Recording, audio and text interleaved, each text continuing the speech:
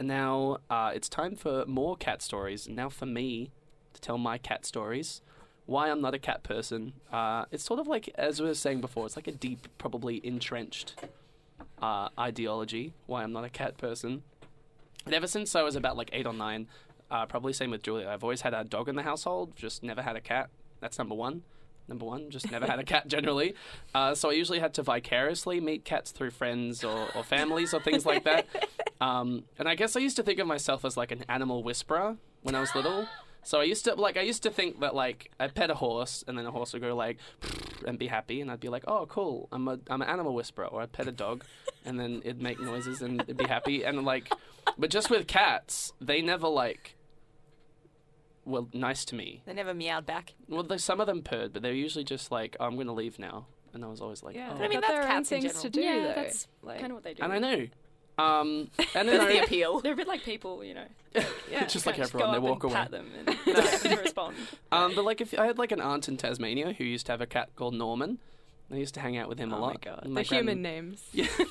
And my grandma used to be like, oh, go feed Norman. I'd be like, okay. I'd go, Such a like old person. I'd go names. chill with my like bud. This poor cat. Norman.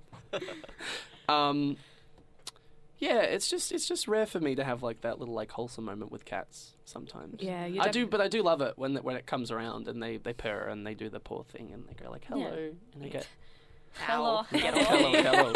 It's weird when cats in a human voice go hello. Yes, That is very strange. But yeah, I've just never like had that cool hangout moment with cats. Yeah, You're just- catastrophe. You should have saved that for later. Right? I was wasted Yeah. on that moment. Oh, sorry.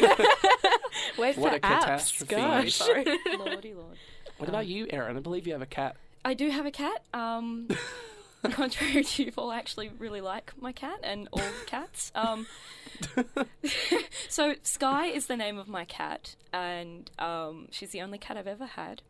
And before her, I would have definitely said I'm a dog person, despite like never having a dog. Right. Yeah. But my grandmother had dogs, so play with the dogs and stuff, and you know, dogs always seemed like a very pleasant animal. So, you know, I don't know. Is it fair to say that I'm kind of a fence sitter in this situation? I don't want to break the fourth wall here and be like, okay, there isn't actually as much tension as we portray. But there is a lot of tension. But yeah, there is, always.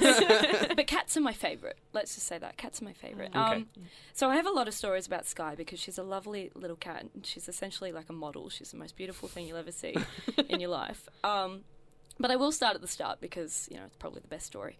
So it took years and years and years for me to convince my parents to let us have a pet other than a goldfish. We went through a few goldfish. Yeah, quite a few. That's unfortunate. Yeah, it was really sad. Eventually we decided we'd get a cat. So we bring her home and, you know, she's sussing out the house as they do, and she's just this tiny little thing and everyone's like, oh, how cute, it's adorable. 3 days after we first get her, my mother is bringing in the groceries and the garage door's up. And No. we bring the groceries, we've all brought the groceries in, we've settled in, and we're all sitting around doing our own thing in the house. And an hour or so passes and everyone goes, where's the cat? Where's the cat? So we're all freaking out, right? Because this is like the first like animal of substance that we've had. That has legs. That has legs and has the ability to like leave, essentially.